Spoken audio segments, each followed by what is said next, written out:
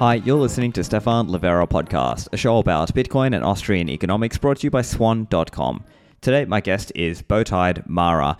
He is in Argentina, and we talk a bit about Geoarbitrage, FX in Argentina, Bitcoin use, and where things are going with CBDCs. Now, before we begin, the team at Swan.com is organizing Pacific Bitcoin Festival. It's coming back this year. It's going to be in LA in October on the 5th and 6th. The feedback from Pacific Bitcoin last year was fantastic. There is an awesome lineup of speakers, people who've already been announced, such as Jimmy Song, Elise Colleen, Pierre Richard, Lynn Alden, Greg Foss, Preston Pish, Corey Clipston, and so many more. And of course, I'll be there, and I'm looking forward to seeing you all there. There will be multiple stages. This is a fantastic opportunity to meet Bitcoiners, learn from Bitcoiners, and if you have family or friends, this is the perfect opportunity to bring them along. This is a great chance for them to see that Bitcoin is real, that there's a real movement here. It's not just a bunch of internet nerds. There's a real movement.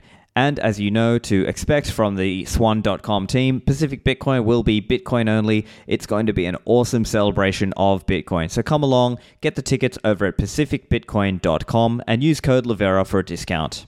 And now onto the episode with Mara. Mara, welcome to the show. Hi, Stefan. Nice to be here. Yeah, so Mara, I've been following some of your work in terms of your writing as well as some of your Twitter commentary, and I thought it would be interesting to talk. I know you have a bit of a focus around geo-arbitrage, mobility, dealing with currency issues, obviously, as you've said, you're in Argentina, and I think that'll be interesting for some listeners to talk about how that's working with, obviously, with the local currency, with the blue dollar rate, with Bitcoin, and all of these things all together. So do you want to just give us a little bit of a background on yourself and what your focus is? So I'm originally from the Netherlands, and I moved here in 2005 to Argentina. And I when I started out here, I really tried to, be the normal immigrant in terms of trying to set up a local business, hire people, etc., and do everything in pesos. Of course, I was in a very Dutch kind of mindset where I thought like, okay, this is going to work this way. But then after a few years of living here, I actually, found out that that wasn't going to work just because of the currency situation. So after a few years, I switched the billing completely to the US. I made a lot of business trips, a lot of referral business, etc.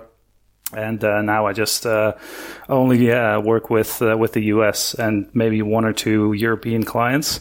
But yeah, that way, you're able to live a lot better here on a dollar standard, so to say, versus, relying on the local economy. Yeah. And as I read from some of your articles, you also talk a little bit about Bitcoin also, correct?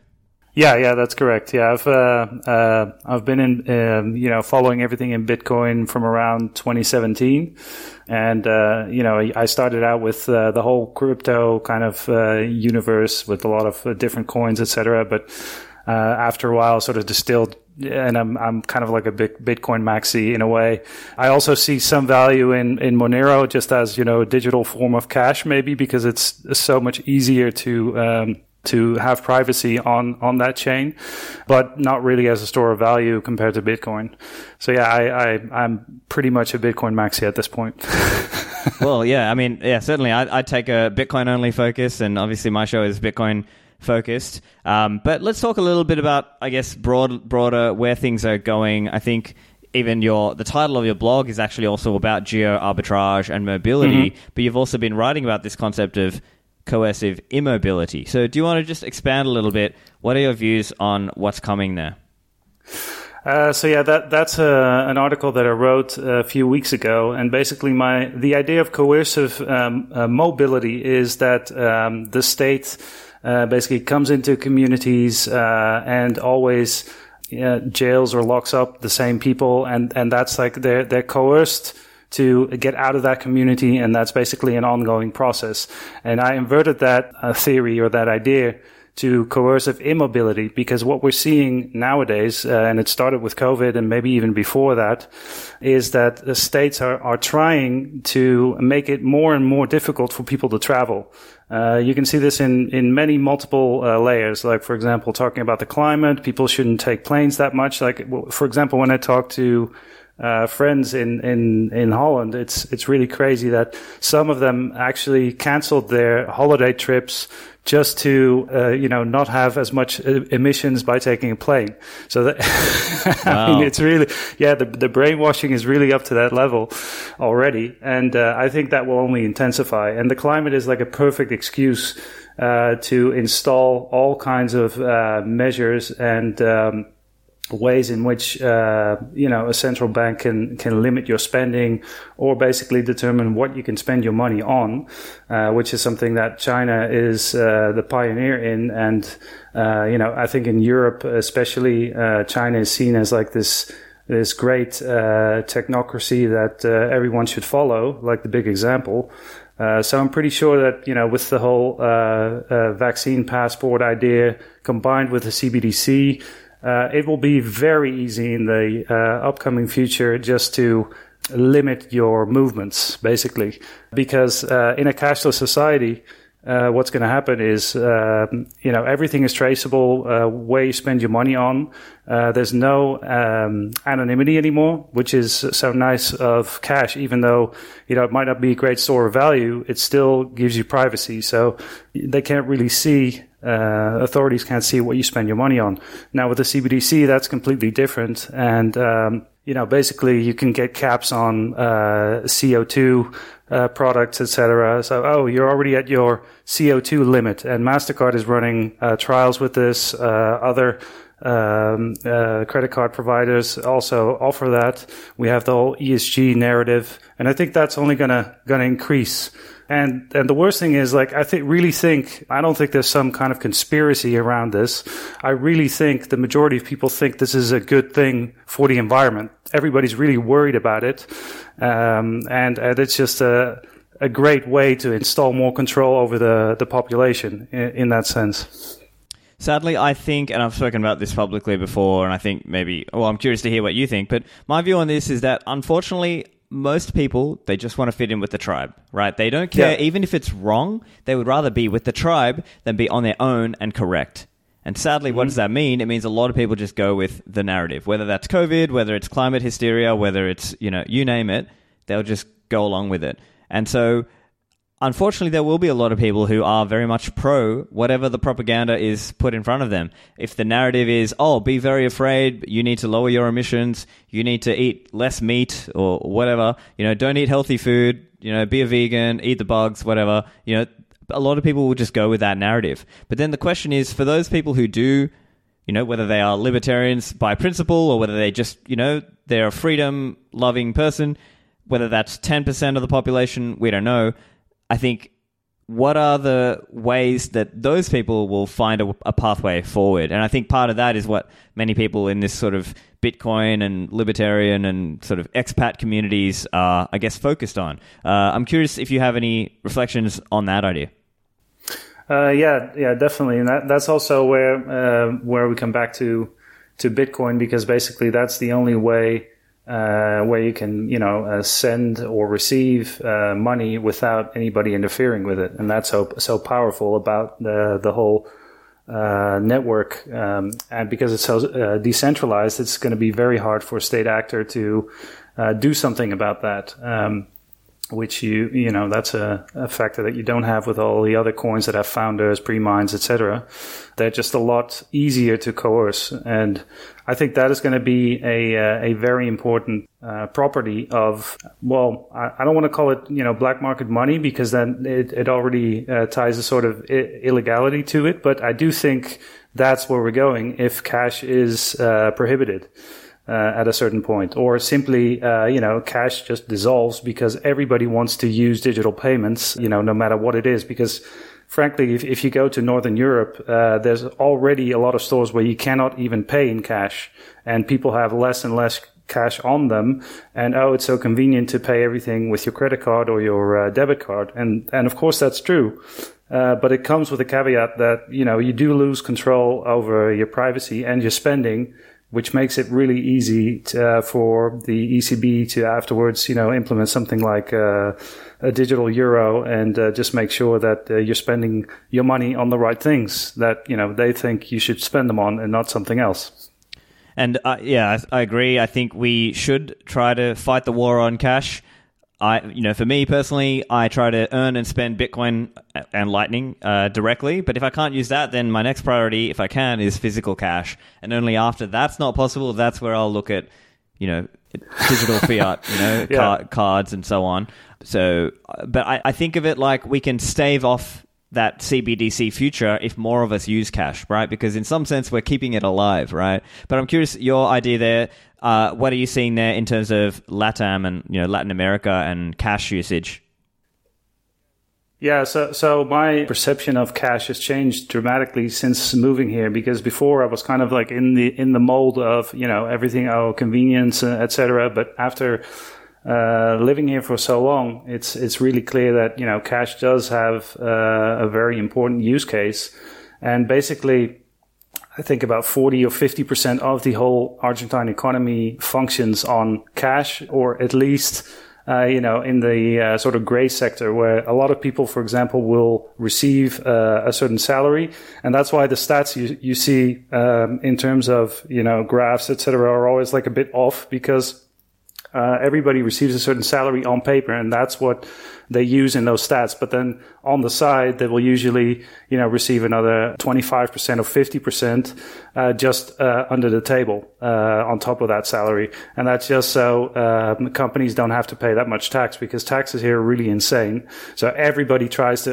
avoid taxes as much as possible. Of course, that's not legal, but, that is what happens in practice. Yeah. And I mean, people hear about examples like this, even workers who receive tips. And workers obviously love receiving tips in cash because, well, whether they disclose that or not is up to them. And I presume a lot of those types of workers are not declaring those on their government income taxes. So I guess cash is another thing that sort of keeps that alive.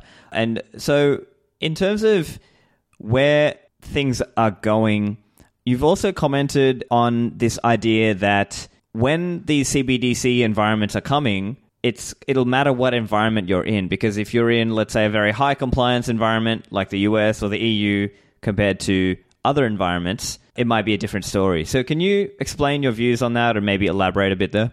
Yeah, so technically what Argentina, for example, has created, and it lives a little bit in all of the Latin American countries, the informality.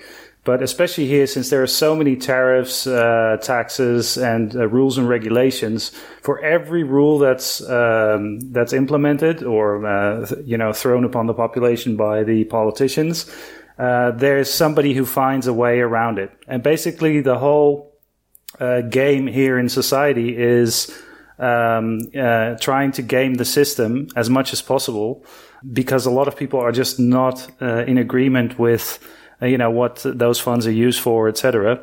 And they really try to get around it as much as possible. And, with success. So every single time there's a new rate, for example, because we have, I think, right now about $20 rates. It's really, insane.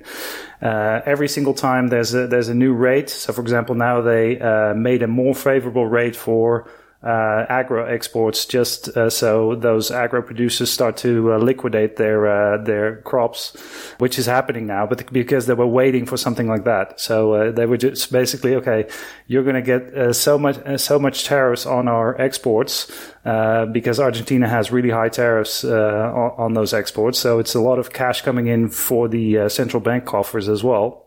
That if you do not give us a better exchange rate, we're just not going to liquidate those crops, and we're just going to sit on them.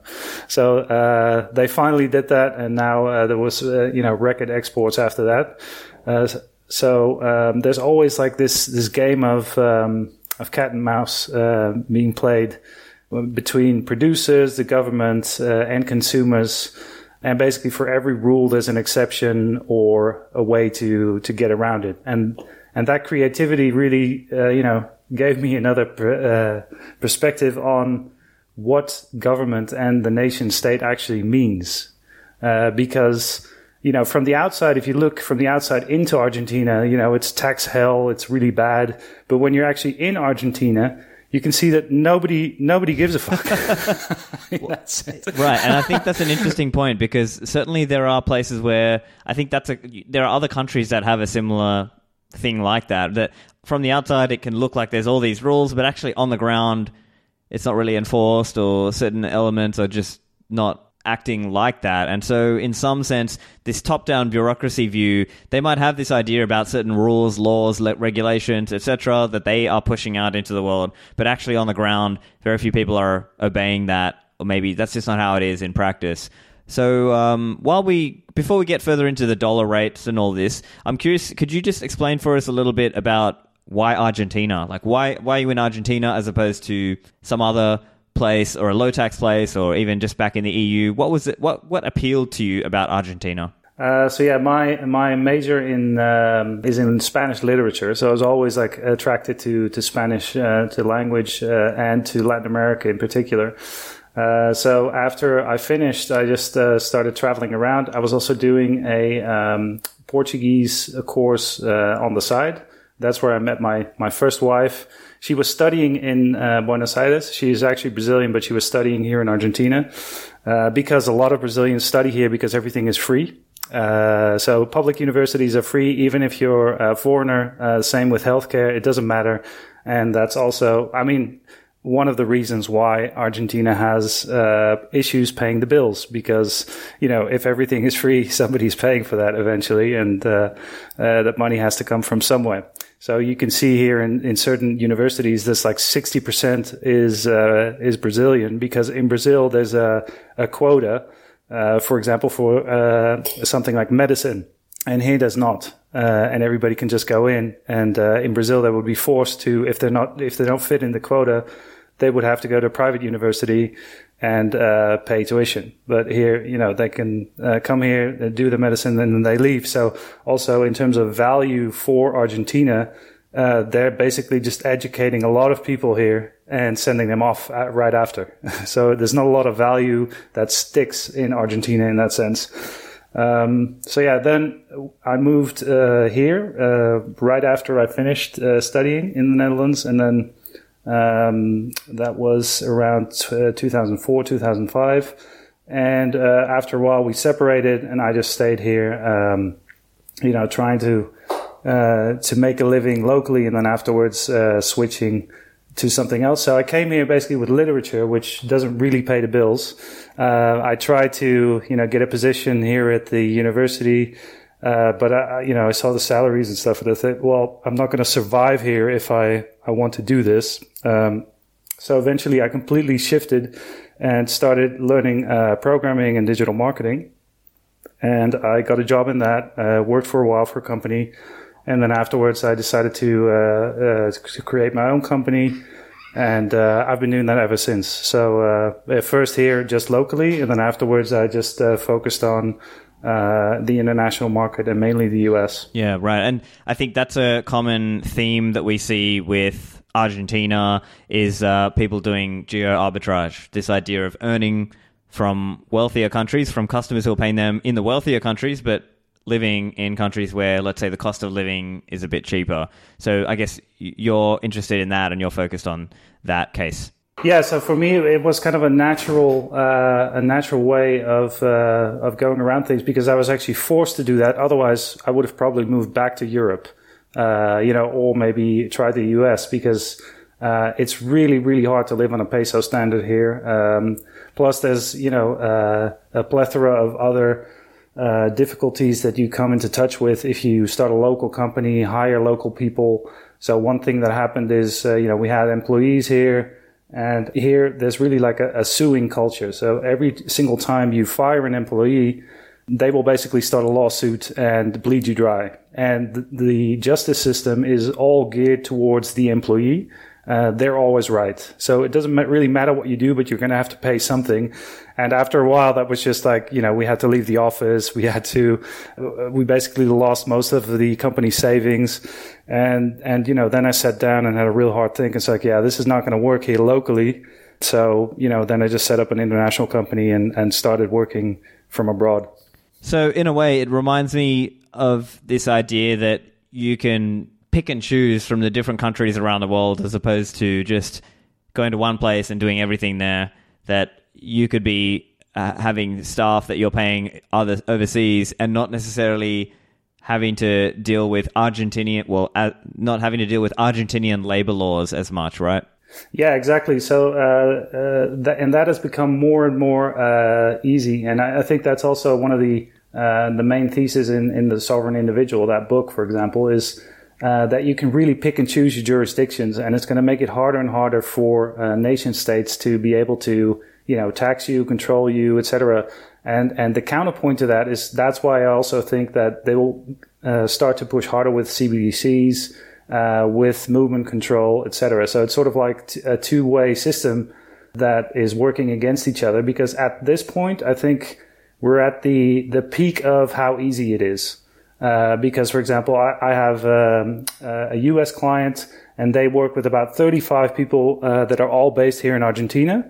They don't have a local company, and they do everything through Deal. Now, and they're contractors on Deal, so they need to provide sort of their tax IDs, etc., locally to Deal, and the rest of the taxes and all that those labor-related issues is on them.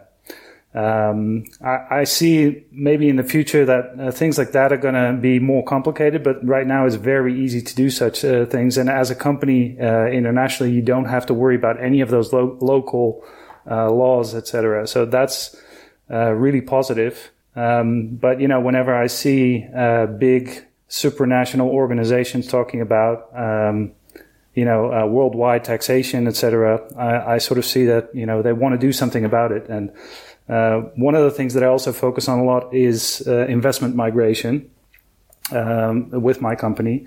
And basically what we're seeing there is that they're trying, especially the EU, is really cracking down on citizenship by investment programs, even if they're not within the EU.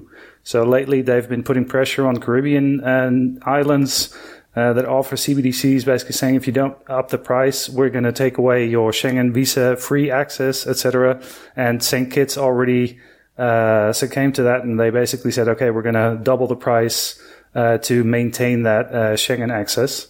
And the EU is doing that same thing within Europe, really trying to get rid of all the golden visa programs, while at the same time, they allow hordes of illegal immigrants basically to come in. So it's kind of a weird policy, but that's what I see. Like they're trying to make it harder for capital to move together with the people, and that's, I think, a global phenomenon. I think that will only increase. I see, and I think I agree. That's definitely the direction we see some of these large, EU-style government organizations going. But on the counter side, there are still other countries who are competing for people. And so I think it's an interesting dynamic to see that, because in some ways you have some countries who are trying to compete and trying to attract people there. And then on the other hand, you have, let's say, the EU trying to make it hard for people to do that. So do you just see more and more countries trying to compete, or do you see more companies or countries rather just going, oh, okay, we'll go with a global minimum tax, or we'll go with etc., whatever bureaucracy you want, EU? So yeah, I think there's a divide there, because what you basically see in South America is that they will remain neutral. For example, in a conflict that we have right now with Russia and Ukraine. Brazil, Argentina, like most countries here, they're sort of like, okay, it's not our problem. You guys fight it out, and we're not going to take a stance on this because, it's not our issue, which I think is very wise. And they do that with a lot of stuff. So, for example, Argentina still has visa-free access for Russians. So does Brazil. And of course, they have birthright citizenship here. So a lot of Russian migration, upper middle class, have come here with pregnancies and just started to have kids in Argentina. The estimates are that it's about 15,000 so far that have done this, and about half of those people actually stay in Argentina, because once you have a child here, the child is automatically Argentine, and then after 1 year, more or less, the parents can also get citizenship. So, of course, if you're on a Russian passport or Belarus, for that matter, because they also have visa-free access still, it's very compelling because then afterwards you can actually use those Argentine passports to travel around. And Argentina has the best passport in terms of visa-free access of South America. The only one that could potentially be better is Chile, because they have ESTA visas for the US, but they don't actually have more visa-free countries. That's Argentina's number one there. So yeah, having that versus a Russian or a Belarusian passport is of course phenomenal. So that's happening a lot, and Argentina is not trying to stop that either, because in terms of freedom of entry, freedom of living in Argentina, the constitution is really phenomenal, in my opinion. Once you are on Argentine soil, even if you're a tourist, you're considered an inhabitant. And the inhabitant has the same rights as a citizen or resident. It doesn't matter. So once you're on the soil, you basically get the same rights. That's also why it's so hard for them to charge in public hospitals or public universities for foreigners, because basically they can't do that, because that would create a distinction which doesn't exist in the Constitution. Back to the show in a moment. CoinKite.com is the creator of my favorite Bitcoin hardware device, the Cold Card. And this is an ultra-secure device that you can use to generate your Bitcoin private keys and write down your 12 or 24 words. And of course, there is a pre and post pin, so keep that in mind when you're writing things down. And you can use this device without even plugging it into a computer, which is a fantastic improvement in terms of giving yourself that additional peace of mind, because with Bitcoin, you need to keep your private keys secret. And the features and the tools that the Cold Card gives you help you do this. Over at CoinKite, you can find a range of other devices, and of course, you can pre-order the new device, which is coming. It's called the Q1. So to find all of that, go to CoinKite.com and get a discount on your Cold Cards using code Livera. Mempool.space is the leading Bitcoin and blockchain visualizer. You can do all kinds of things there, whether that's looking at Bitcoin on-chain, you can search transactions, you can target the fee for your transaction, and you can even use the Lightning Explorer to explore things like which Lightning nodes are big or well connected. They've even got a mining dashboard. So there's all kinds of statistics and things that you can find over at mempool.space. And don't forget, it's open source. So if you don't want to trust somebody else, you can host it yourself and run it on your own. They've got new features coming, so keep an eye out on the website and on the social media channels over at mempool.space. And now back to the show. Yeah, that's an interesting point. I wasn't aware of that. I am aware, though, that the Argentinian citizenship cannot be renounced, though. That's an interesting one, isn't it? So what do you think about that? Yeah, that's always one of the things that Twitter brings up a lot. Like all the passport bros on Twitter is always like, yeah, but you can't renounce the passport, man. And it's like, yeah, of course, right now in the world, there are only two citizenships that charge based on your citizenship, and that's the US and Eritrea. So if you have one of those two passports, you're going to be taxed worldwide no matter where you live. And of course, you can renounce those, and you can't renounce the Argentine passport. But at the same time, how many Eritreans are paying that tax? And that's the question you need to ask with Argentina, is like, if they would ever implement something like that, nobody's going to pay taxes. Like, seriously, all the Argentines would just be, yeah, okay, nice story, bro. It's like, cause that's what's already happening right now, in the country, with actual residents, a lot of things that are just going around it. And especially if they're living in another country and it's just going to be, oh, and I can't renounce. Okay, well, I'm not going to pay tax either. So I don't think that's that much of an issue, to be honest.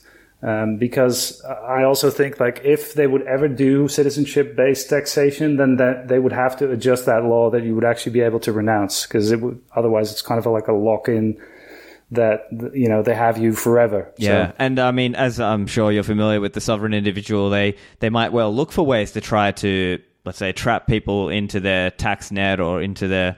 to stop people from leaving, that, like, we've seen that historically that's happened. So I guess maybe that's where some of the concern is coming from.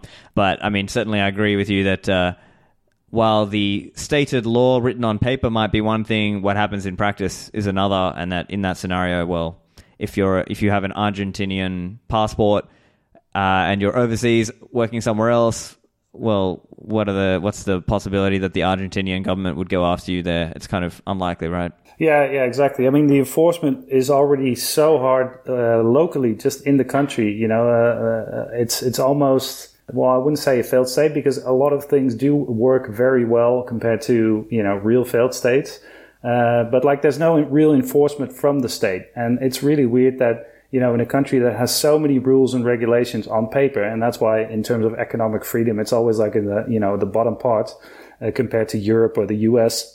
I've never felt more free in terms of not having the state breathe down my neck here versus Europe, for example. In Europe, I was constantly aware of, that state control, be it with cameras or, everything is being tracked all the time. And of course, I wasn't doing anything illegal. So in that sense, like, I could use the excuse, but I'm not doing anything illegal, so I don't care. But I did care because I just don't like that, I just want to live my life without, state breathing down my neck all the time.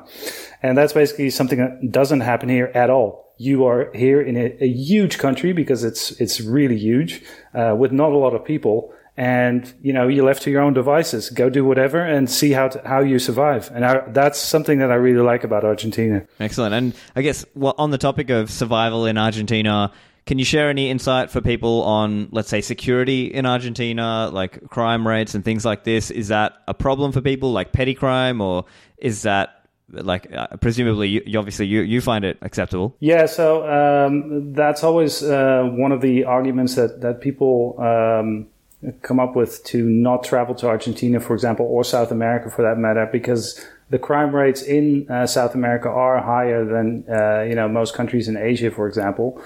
But at the same time, in Argentina, crime rates are very low compared to other countries in the region. It's not like in Brazil where people will hold you up with maybe a gun or something and try to rob you. There is a lot of petty crime here in the city. In terms of, snatching your phone, or if you're not paying attention, maybe snatching a wallet. But it's the same thing in any big city. In that sense, it's not that different. If you just pay attention and you're not flashing around your wealth or your latest iPhone, then there shouldn't be an issue at all. I have, knock on wood, but I've never had any issues here with security, and especially in the city. You're not going to have many problems with, hold-ups or robberies and that kind of stuff. That happens on the peripheries, like in the more, working-class neighborhoods. So that's the stuff that you see on the news. And that's why most Argentines, they have this feeling that, the country's so unsafe and insecure, because that's the thing that is portrayed on news and social media, like, all day. If one thing happens, you will see that on loop the whole day, and just that one thing. So that already indicates to me, that it's not really that much of an issue. Because it's always like, and it can be a really small case that, in the US would never get as much attention, for example. And here it's like, and everybody's talking about it. And, that's the only thing they talk about for a day. And in the interior, it's even less. So if you go to other cities, or, just small towns, etc., it's really super chill. I've also lived in Brazil for a while, and Brazil is definitely a different animal in that sense. I lived in Sao Paulo, where if you would just not pay attention and go from one really classy neighborhood and just walk down the wrong corner, it was just like, all of a sudden I'm in like a semi favela with junkies fighting over the next shot, basically, and I need to run now. And that happened a couple of times. And, that kind of situation doesn't happen here at all. Like, there are some, mini slums here and there. But, normally you don't come there, especially not if you're a tourist. So you won't really notice anything of that nature. Great. Okay, and let's talk a little bit about the US dollar, the Argentine peso, Bitcoin, and where it all interacts. As you were saying, there are multiple rates for the Argentine peso. And so the typical thing I've heard, like in not just Argentina, but in other countries in general, is that there's often a government rate, but that rate's not realistic. And actually the real true rate is worse than that, or is, higher than that, but the government doesn't want to make it look bad. So they'll have a set rate at a particular level. So can you explain a little bit about how that's working in Argentina? So from the central bank, they basically set a fictitious rate that nobody follows because there's caps on buying dollars. So as soon as they installed those caps with a limit of $200 a month that you can buy at that rate, the parallel market emerged, and basically that's the blue rate, which is double the official rate, because the demand for dollars is just so high. So everybody just buys dollars on that secondary market, which is, technically illegal, but nobody does anything about it. And the official rate is used for some importers and other services, but because dollars are so scarce right now, like seriously, the liquid reserves are minus, I think, $14 billion right now.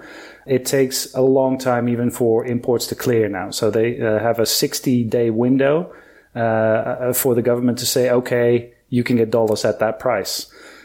While at the same time, for politicians and their families, they can buy dollars at that price without any issues. That's also in the small print of the governance. So we're seeing the Cantillon system like in real time here in Argentina, where they get anything that's coming from the printer, they get it the quickest. They get access to dollars. They know when a devaluation is going to happen, and sometimes it's so blatant with bond purchases and selling directly from the government in volume that there's going to be devaluation, or right. It's like, sort of like you know something's see it coming. The graphs, like this is. Exactly. This is not normal behavior. Yeah. One quick question on this. So on this official government rate, if you let's say a foreigner comes to the country and they've got their debit card or credit card and they tap and pay, are they getting the official government rate there, or are they, what rate is being used at that point? It's not the mid-market rate? I think from last year onwards, or starting this year, they changed that rate because basically they weren't capturing any of those inbound dollars that way, because all the tourists that came here were just going to swap on the black market to get a better rate. Whereas if they would pay with their credit card, it would be twice as expensive because they were paying the official rate. So they changed that, and they now apply which is called the MEP rate, which is just like a 10% below the blue right. rate. So you're getting a lot better rate. It's still not exactly the blue rate, but it's very close. So, if you don't want to carry huge amounts of cash with you all the time, then that's a good option.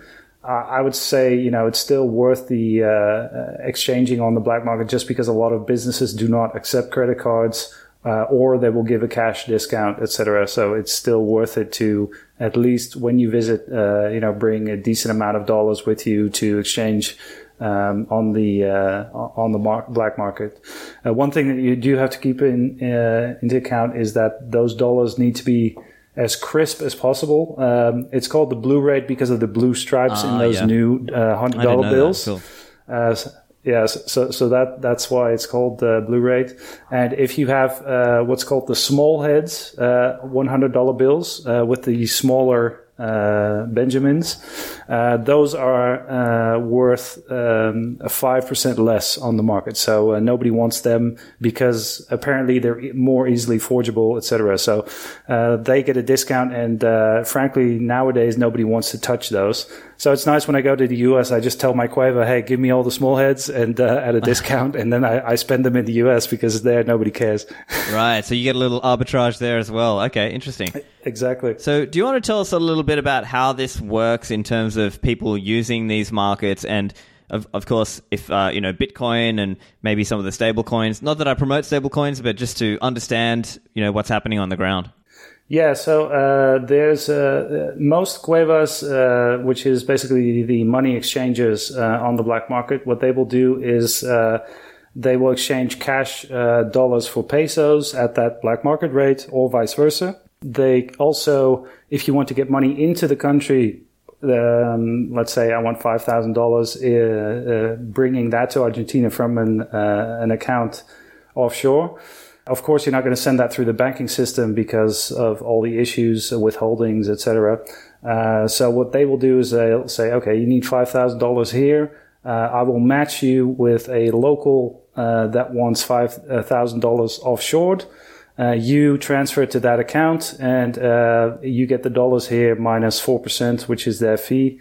And you can have that either in cash dollars or cash pesos. And of course, you're not going to say pesos. You just swap dollars over time to pesos as you need them, just because they depreciate so quickly. So that is one way through the traditional banking system, which is kind of like a triangle. And then there's some younger cuevas, or with younger people, more millennials, that are also familiar with crypto. The most traditional cuevas don't handle crypto or Bitcoin. And there, I've swapped a couple times with Bitcoin. The problem with that is that there's, because of the volatility in the settlement times, if you don't do it through Lightning, and most of these go really on chain, so it takes a while for it to clear. The price can, fluctuate. So most cuevas, they will rather prefer a stable coin. Just because of that, because otherwise, you agree to a price and then it's harder to stick to that price because they might lose out or you might lose out if you use Bitcoin. So most of those transactions are used with USDT. And then funnily enough, and I love this because, everything is always about, decentralization, etc. And here just everybody uses a USDT from exchange to exchange over the Tron network, which is the only use case for Tron in this world, is because it's cheaper transaction fees. So that's the only thing that counts. Yeah, I mean, at the end of the day, decentralization just became a theater, and it's just kind of like regulatory arbitrage. I mean, they might as well not be using a blockchain at that point, right? It may just literally be a spreadsheet on Excel somewhere.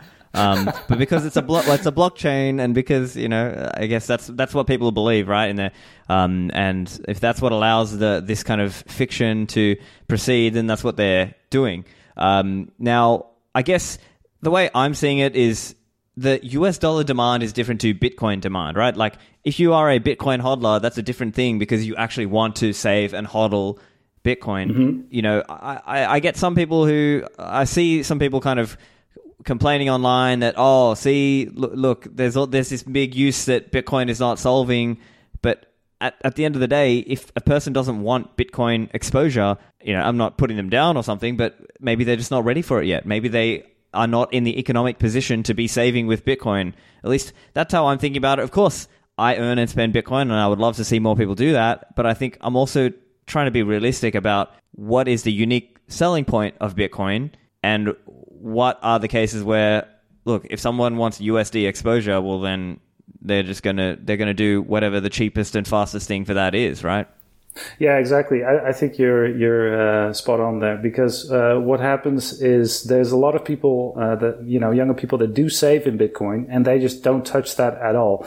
And the reason why they use so much stable coins and dollars is just because that is all, month to month kind of transactional payments that they need to swap back to pesos. So those dollars always need to be on the go and ready for them to change it to pesos whenever they need it. So it's really more of a practical issue, and those aren't really savings. So if people really want to save, they will either have dollars in cash, or, if they're already up to the, Bitcoin hodl mode, then they will save in Bitcoin. And I know quite a few people, because the Bitcoin community here is pretty big.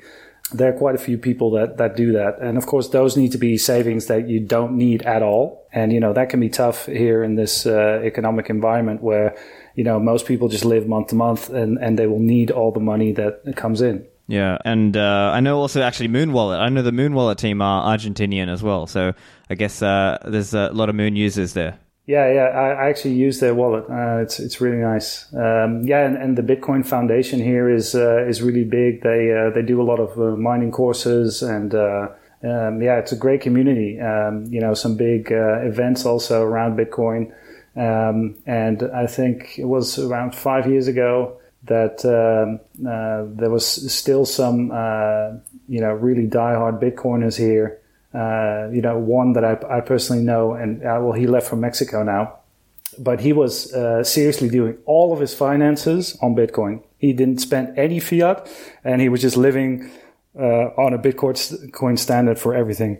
And I think he still does that, even in traveling around, etc. Yeah. And so out of curiosity, for someone who wanted to go to Argentina and spend Bitcoin and try to do that, how feasible is that? Or is it more like you'd basically need to sell for cash and spend cash mainly? Yeah, you're going to have to you're going to have to swap for cash, because most businesses, they don't even have a Bitcoin wallet, or they wouldn't know how it works, so they would become suspicious that maybe it's a scam, because there have been so many scams here with crypto specifically.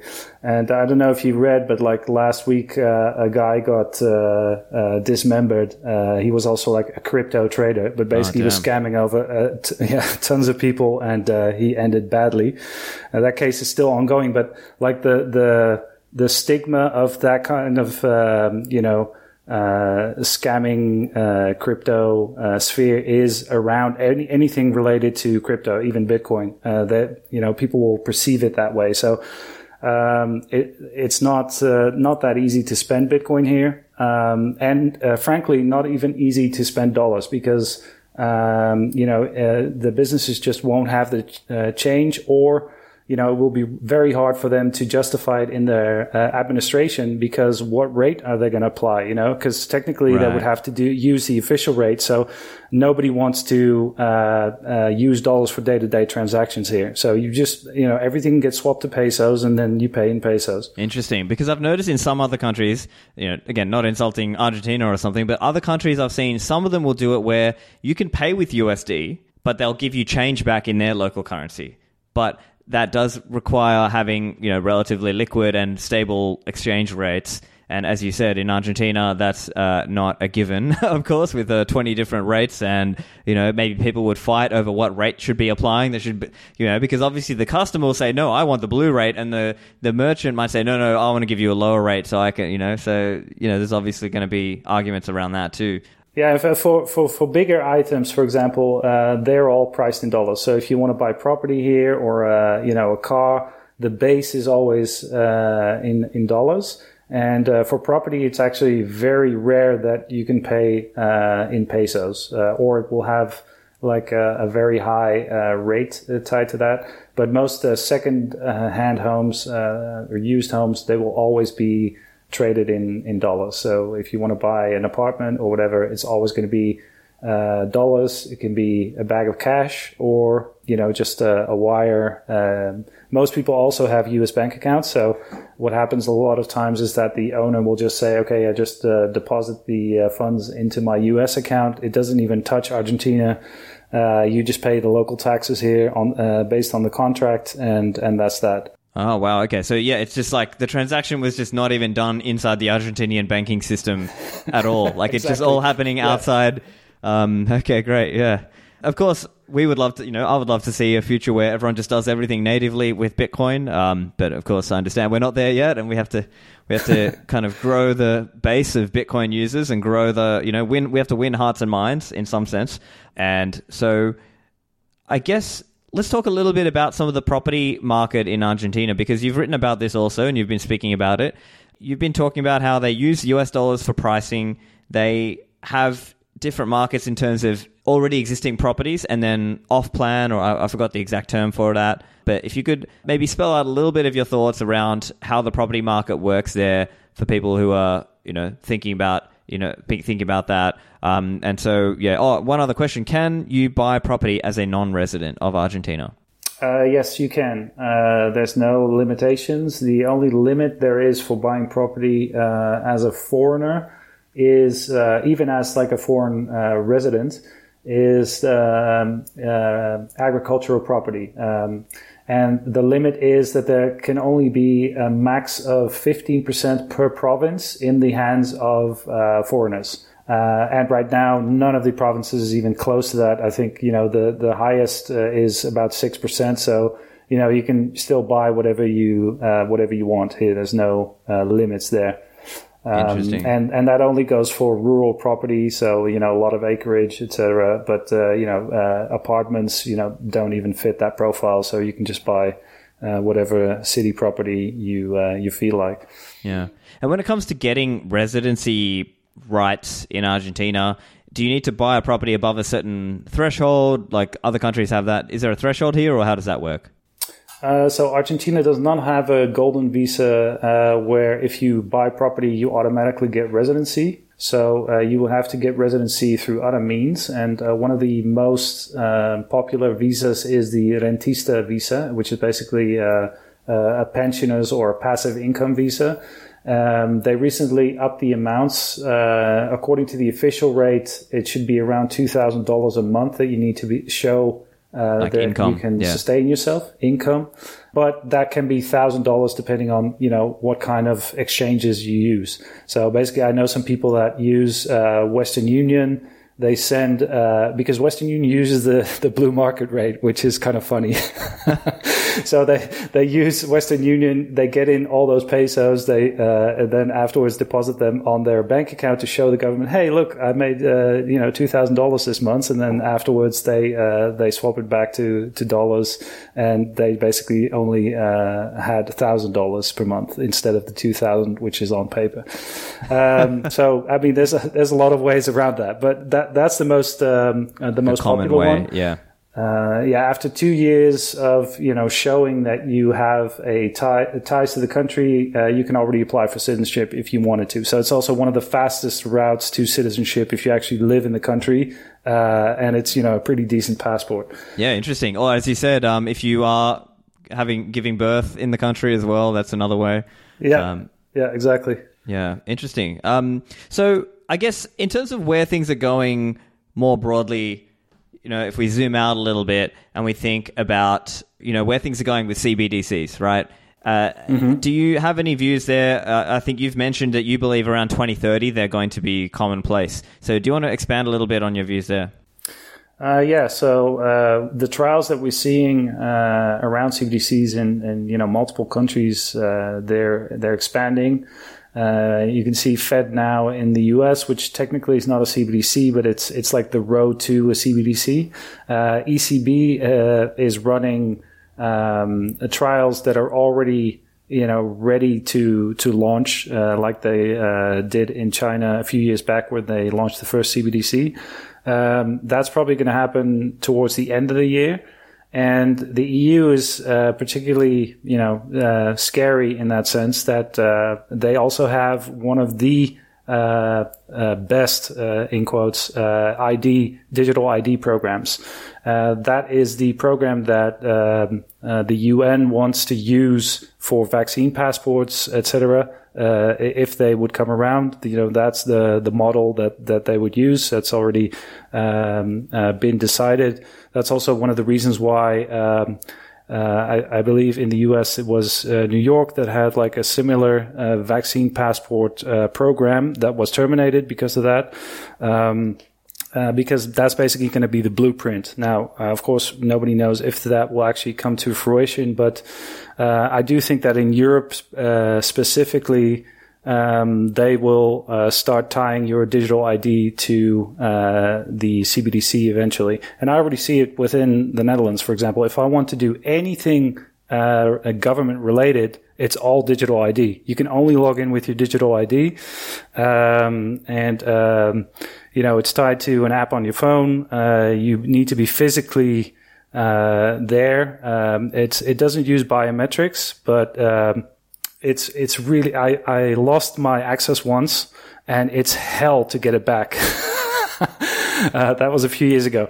I still have it. I need it for some things that, admin stuff that I need to do in Holland from time to time. And, I can see that completely being woven into your bank account, your financial data. And everything is already so intertwined in Europe that, it won't be that hard to roll all these things out. Like, for example, I opened up a Greek bank account a few years back and that already appeared on my Dutch tax system, like almost instantly. So it's already all connected, no matter what country in the EU you're in.